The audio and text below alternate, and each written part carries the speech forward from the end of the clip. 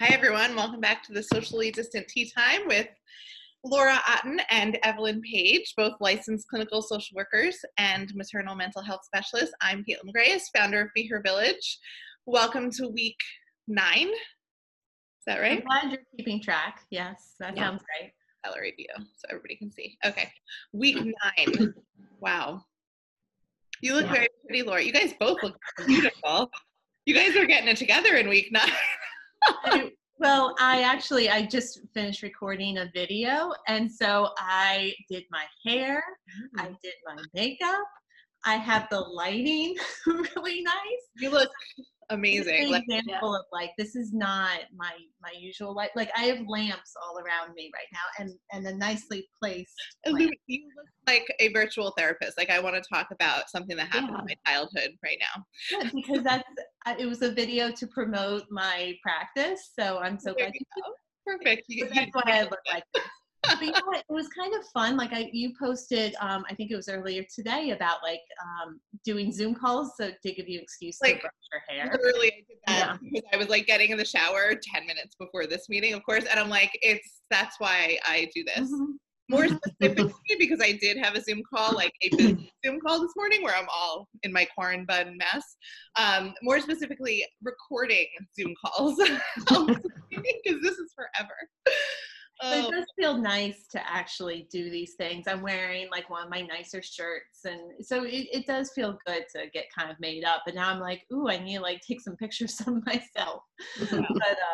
But yeah, because every day, because we say only the same people all the time, it is nice to take a break from that and wear the outfit that you don't normally wear and put on your makeup and do these kind of things that make you feel special and bright. Makeup feels magical these days because I'm like, you're right. You're with your family, and even my Zoom calls have been repetitive in that it's the same family happy hour every weekend, and the same people on my team that I'm talking to, and you guys probably the same thing, clients. And then I'm like, I put on a smidge of mascara, and I'm like, hey there, wow, you still have it. Oh man. I do love mascara, so I do wear mascara every day. If I wear nothing else, mascara is the one thing that makes me feel like I am put together. I may not look actually put together, but it makes me feel better. Yeah. So that's all I care about. So I had this thought while I was in my pre-recording shower, which my hair is still wet, that I thought I wanted to talk about with you guys, because I don't think anybody talks about it, but I think everybody has this experience, but maybe not. So let me ask. Do you guys also hear babies screaming or crying while you're in the shower? Oh, yeah. That is for sure.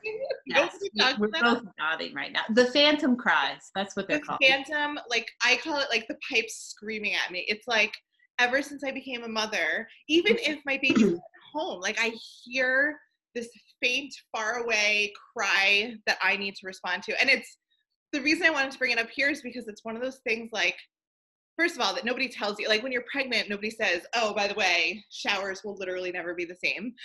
Whether your kids are, my kids are 4, 5, and 7, and I still hear the scream. And secondly, it's, oh wait, I lost my train of thought. But it's this, I don't know, it's our alone time. We can't even have our alone time because we're still hearing the screaming. I'm glad you said that second part, because and Evelyn chime in too. I hear a lot from moms, and I know I faced it myself, of, okay, my partner has the baby, or the baby's sleeping, or whatever it is. I'm not responsible for the baby, but I can't relax. Because sometimes if right now when they can't escape the house, they can't get away, so they hear the crying. I have that problem now too. I'll be upstairs and I hear the baby crying downstairs and I want to rush down. Or you feel guilty about leaving. You're worried about, what could be happening at home, good and bad.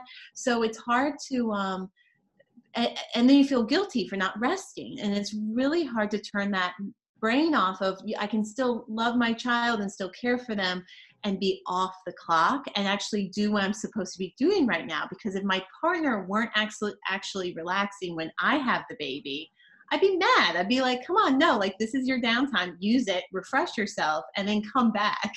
It's hard for us to do that.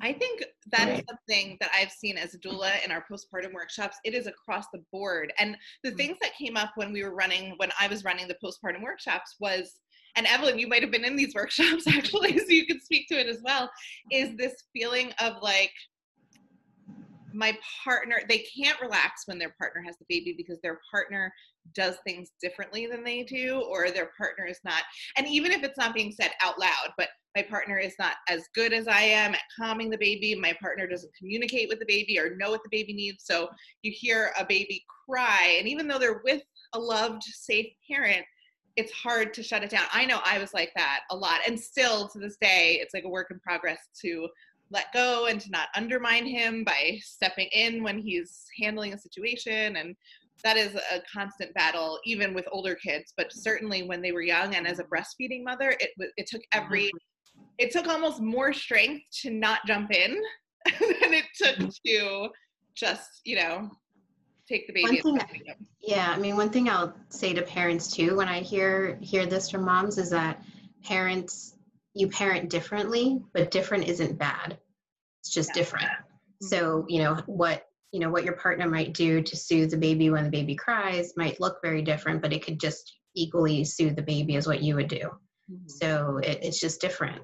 The baby cries when they're with me, it's going to cry when they're with their dad. And what we might do is just going to look different. It doesn't mean that, I have some magical ability, the baby's not going to cry when I'm there. But I think you're right, Caitlin, that the idea of not wanting to undermine your partner, because I know that comes up a lot of like, well, she comes in and just like takes over. So dad never does learn and build up that confidence too, to parent and know what the baby needs and respond to the baby too. It's that vicious cycle, because then if you're not as comfortable, then you're not going to jump in as much. But then it's often a male-female dynamic. She often feels like burdened and resentful, but then she's contributing to it, and then he's backing off and feels left out. And you can see how that grows and can grow into something now it's a relationship conflict. And it may have started off very small, and it's called maternal gatekeeping. Look at that. There's a term for everything. There's a term for everything, but that is comforting to know, like, that if you realize that you're in that dynamic, everyone faces that dynamic at some point, and to be able to step back. And as Evelyn said, it's different. That's actually healthy for the babies and for the children to respond to different parenting, and to be able to be flexible with that. And the father or the partner is going to bring strengths just as the mother does. And so it's actually healthier for the children to back off and let someone else do it differently. When I was a first-time mom, I knew none of any, like, this makes so much sense to me now, but as a first-time mom, I made all of these mistakes on my first baby. There was a few things at play. One was I was a breastfeeding mom, and I'd love to talk about the additional challenges, because breastfeeding can be a beautiful, magical, wonderful thing. It's great for the baby. It can be great for the mom. Obviously, formula feeding also can be the right thing for, I'm not supportive of one or the other, but I think that part of an honest conversation about being a breastfeeding parent is that I think maybe, and I'm curious what you guys think, it's easier to fall into that maternal gatekeeping thing because only one parent, like you said, well, it's not like or maybe Evelyn said, it's not like I have something that he doesn't. And it's like, well, if you have the milk, you do have something. And so when I was a first-time mom, my husband was working full-time, was the breadwinner and sole provider for our family, and in full-time grad school. And I was a breastfeeding parent. I did all the nighttime parenting, mostly out of just guilt of like, you're providing and going to grad school. I wanted to have this baby, so I'm going to I'll just let you sleep, but it became this thing where like the baby wouldn't go to him. And then so the baby was anxious, I was anxious, and we like fed into each other to the point where I was literally having a hard time having my husband just hold him. And then the baby, like he's 7 now, but he's like my most inflexible child, I don't know. And I don't think I'll ever know, like, if that was his personality from day one and I was being super responsive and like, understanding that, or if there was like a cycle where I was teaching him, I will respond immediately. It'll only be me. And there's never any flexibility in this care situation. My second, however, like, I was exhausted. I had a toddler, I had a 2-year-old and a newborn, and I would nurse, and I was much more confident in my nursing, you know? So I think for breastfeeding moms, the first time around, it's like they're not sure if the baby's still hungry. They're still learning the cues. My second, I'm like, he's full. It's 4 a.m. Just hold him until he goes back to sleep. Like, even if he's crying, I'm going to go back to sleep. There was a lot more freedom in that. So can you guys speak to the whole maternal gatekeeping, is that what it's called, with breastfeeding parents? Is that more of a challenge for them, or are you also seeing that with formula feeding parents? Or have you not? Like, if you don't know, that's fine too, but I think I see it across the board, honestly. Like, yeah, if you're breastfeeding, there's obviously that additional layer, and if you're exclusively breastfeeding, that you need to feed the baby, and that's just the way it is. But I've seen it too, just even with families that exclusively formula feed, where mom is the one that can make the formula and make it the right way, and it's the right temperature and all of that stuff, and not giving their partner the chance to learn how to make formula. I with my older one, who's adopted, was formula fed because I wasn't breastfeeding her. And again, like, both my husband and I had to read the formula label and learn how to make the formula because I had no idea. Mm-hmm. So we both tried to do that. But if you're kind of the one that's falling into all the feeding, that whole schedule, and then you're not allowing the partner to like trade off, that still kind of reinforces that of like, I can make the formula the right way or the right temperature or hold the bottle in the right way and the right angle. And there's so many other things that can kind of feed into that same. I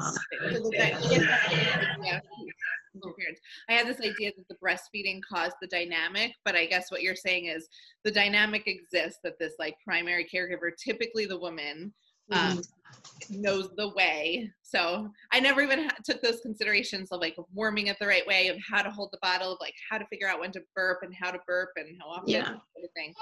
Yeah. If you are type A or anxious, you're going to find something to be obsessive about and trying to have control over. So absolutely, like Evelyn said, like if that's your personality, and this is if you're pregnant and listening to this and you're like, ooh, that's me. I'm type A. I've always been described as type A. This is something to be working through and working on, of how to let go of that control. Because you're right, that person can step into any, especially sleep too. I see a lot with, well, I need to put him down for a nap because I do it the right way, so he'll nap longer. And of course, we always remember the evidence that supports that belief and discard evidence that doesn't.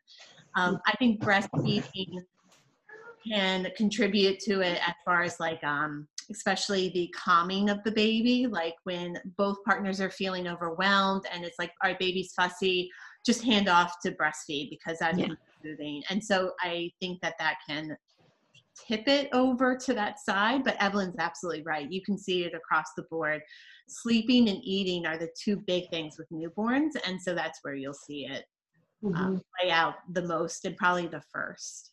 Great. Yeah. I think what you just said is really interesting too, because at least in my approach with parenting and with my doula work and now with Be Her Village, it's really about like meeting people where they are and not being dogmatic about anything, right? So like I breastfed for a bunch of years, but that fully support anyone who chooses not to from day one for their own reasons. Doesn't have to be adoption or medical. It could like, I just don't want to, but I think part of the thing I bring up with clients, and I would love to hear you guys speak to, is this balance of breastfeeding and the benefits and mental health. Because when you go into like Facebook groups or even certain professionals, that it is like breast is best, breast is only, breast is the thing, which great, like there's science to back all of that up, but in a more holistic picture, like breast might be best because of like vitamins or what, I don't know. But if breasts, like if they can get all the vitamins and all the immune factors in breast milk, but if they have a detached, overwhelmed, totally stressed out mother, there's also that to consider, because there's studies that show, I'm sure you guys are much more in tune with those studies than I am, but there's studies that show that moms who are suffering from postpartum mood disorders like anxiety, like depression, actually look at their baby's face less. They're detached. They're not present with their babies, which is impactful because babies are looking to us to engage. My friend has a 4-month-old, and like we literally, when we're with her, the baby's like, not like, Mom, look at me. Like it's hard to have a conversation. You'd think, oh, a little 4-month-old is just a baby, but she is a full human being that wants to be present and engaged. And so if you have a not stable, mentally stable mother, because of those demands, because those demands can be really overwhelming, I guess it just has to be part of that equation. I don't think it's talked about enough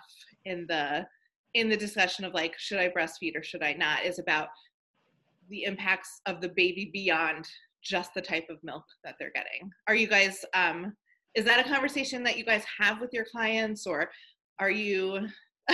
Every single client. Oh, good. Okay. Yeah, because and we have in our minds, good mothers breastfeed, bad mothers don't. When you ask them like about a friend or a relative, oh, well, not for her, but for me. I am a good mother if I breastfeed. You're more judgmental for yourself, but you totally understand why somebody else. Yeah, you know, these are kind, empathetic people I'm working with. Like they're wonderful people, but for themselves, they have that judgment. And oh yeah, if you like post up on a Facebook page that you want formula feed, you can be ripped apart. Yeah. But you're absolutely right. So if a mother's mental health is suffering, we know that negative impacts a baby, and we don't say that to make moms feel guilty or judge them for their mental health. It's more of get the support and the resources you need to be feeling better. You're doing it for you, but you're also doing it for your baby, because at that point, mom wants baby is coming first. So it's like, well, actually, if you put yourself and your mental health first, you're going to help your baby, because breastfeeding is not always best if it's at the detriment of the mom's mental health to the point where she's miserable. You need a happy mother to have a happy baby. And formula is often part of that picture. And Evelyn, I think you would agree with that.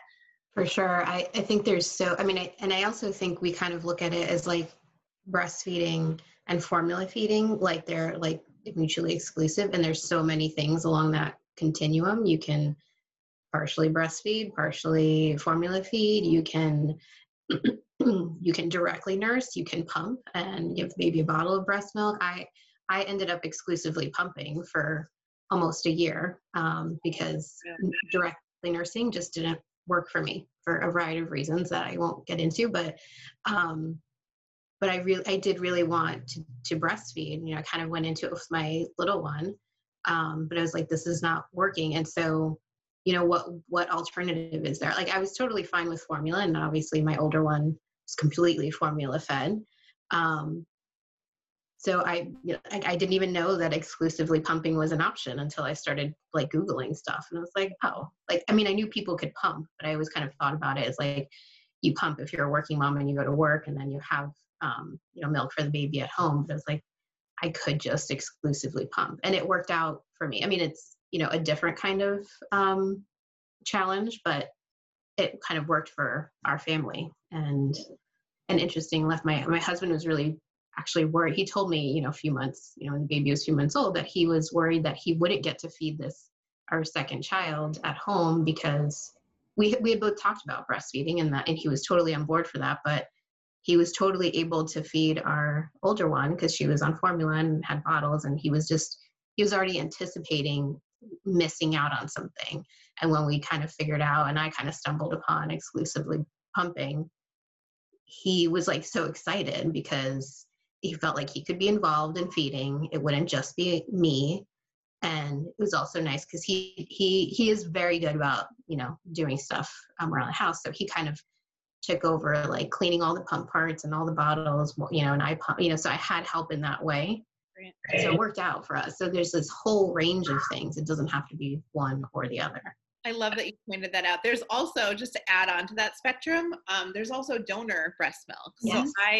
So when I went back to work with my third, and going back to work for me was my mental health care, because I needed purpose and adult interactions, and I would look forward to going to work because it was a break from my family. And I felt like it made me, and still to this day, I feel like it makes me a better mother to have something that's only mine and then to come back to them. But I wasn't, due to a whole array of things that were going on with my baby. I was breastfeeding her constantly. She was very sick, and I didn't have enough milk I couldn't pump enough to go to work, especially as a doula. I was going away for like 36 hours at a time, you know?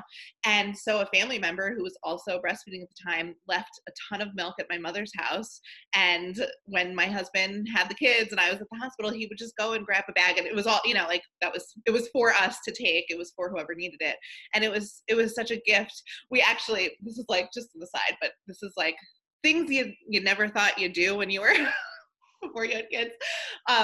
My husband, I was at a birth, and my husband had all the kids and like this tiny little baby, and he ran into a friend of mine who was also nursing at the playground, and she offered to nurse my baby because my baby wasn't taking a bottle, and he said no, and then ended up taking her to the hospital. And I was like, why did you say that? What are you doing? Somebody offered to nurse her. Take that offer. You know, but I think he just wasn't sure. Right. You know, I was like more than willing to have somebody nurse my baby. But Absolutely. yeah, it's not just, I love that you bring that up. My examples are maybe a little more extreme than that, but there's really like so many ways to feed a baby, and it's not just one perfect way for anybody. It's really about finding that balance for your family. And I want to add to that, it is separate. How you feed your baby is separate from if you're a good mother or not.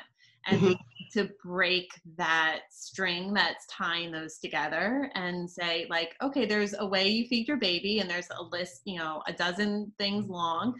And then there's you as a parent and as a person, and it's separate from that. And I encourage, you know, the people I work with, and when in my relationship workshop, I talk about this too, of sharing with your partner what feeding your baby means to you. So often, as women, we have this narrative of breastfeeding and what it means to us, and that's influenced by how our moms fed us and what our family history is, what we've seen online, what our friends have done and family members, and we're not sharing that, and we might not even be aware of it ourselves. But I've seen too, like if mom's struggling with breastfeeding, partner rushes in to fix things and say, well, let's just do formula. This is great. Like then I can help out, and then we'll know how much the baby's getting. And it just seems to solve all the problems. But then she's left unheard and invalidated and very upset because breastfeeding actually means so much to her. But she may not even realize that how much it meant to her until that moment happens. Sorry, I just got a call.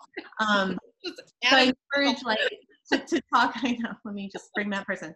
I encourage couples to really talk about what the feeding means. Like Evelyn, like you said with your husband, like it meant a lot to him to be able to participate. And it was important that he was able to speak up on that and say like, actually, and that can work with breastfeeding, you know, if you pump and then. And I hadn't even, like, I'll admit, I hadn't even thought about that he would be like kind of excluded if I was exclusively nursing. So like it was really good that he brought it up. It's interesting because I think when there's a conversation about, at least in like the social media zone, which is what I so appreciate about our tea time sessions, is that it kind of brings like, or maybe it elevates the conversation from just black and white shouting into the void to, hey, we're all many layered different people. But when we talk about breastfeeding versus formula, it's like all about what's best for baby. And now we're like expanding that to, well, what's best for the mother, which is also best for the baby, but also, as Evelyn brought up, what's best for the partner and the whole family, because you can't look at anything in just the scope of what's best for baby, because the baby needs happy, well-adjusted parents. And that's, you know, it's not possible to get that without really communication. I think Laura, you and I have kind of talked about this too, but kind of this idea that what works has to work for everybody. It's not, like you just said, Caitlin, it's not just the baby. You know, if it's breastfeeding, it has to work for baby and for mom. You know, if she hates breastfeeding, why torture yourself? You know, because of this idea, like that's what a good mom does. So like you said, feeding and being a good mom are not like tied together. They're two different things. I love that. I love that visual. I feel like I want to make a visual of like cutting the string. Janelle, take a note. Put that on the put that on our Insta.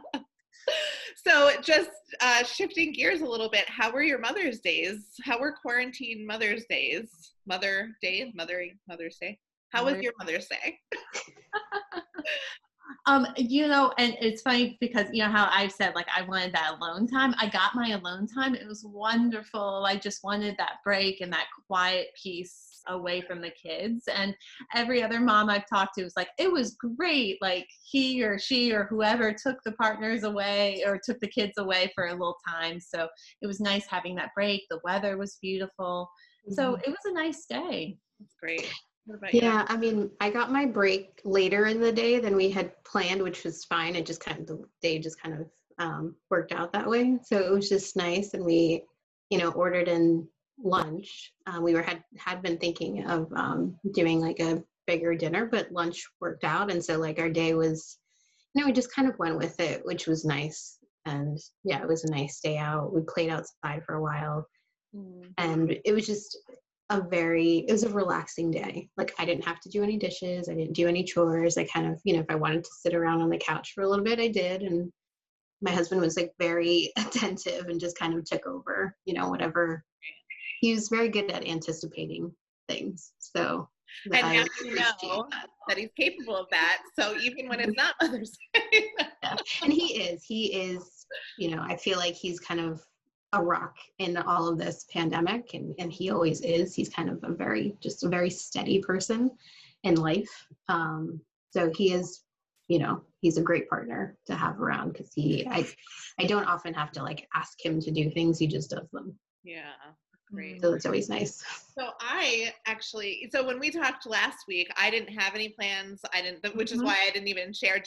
Afterwards, Laura, you were like, you didn't even talk about it. I'm like, I was legitimately asking you guys because I didn't have any plans, but it was actually the best Mother's Day I've ever had. I have found that I get really disappointed and sad on Mother's Day, which is weird maybe, but I think part of what has happened in the past is that I have like these grandiose expectations of either hugely being celebrated, which is, that's not what we do. We're not like a huge gift giving celebratory kind of a couple like me and my husband. And then there's also this feeling like it will really, really be easy. Like I'll get a day off, like almost like a pre-kids day. And that's not realistic either. So this year, my expectations were zero because we're in the middle of a pandemic.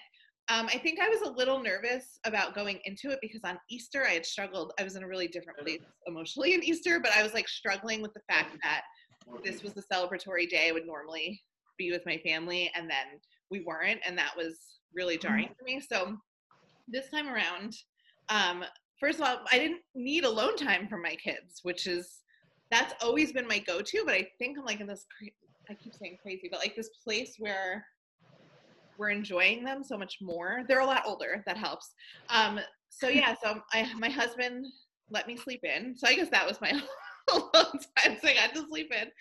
And then he, in like pure like our relationship, it felt really good. Instead of like trying to compare or do a certain thing, he made a slideshow of pictures of me with the kids, with my cat, who's my favorite like person in my house, and everybody knows that. He photoshopped a picture of my cat's head and put it on my face in all the pictures of me. That's so sweet. He knows you so well. It was so strange and so funny. And then he like explained that it was like some would you rather that we did, that I had said, oh, I would definitely rather have like my cat as a head.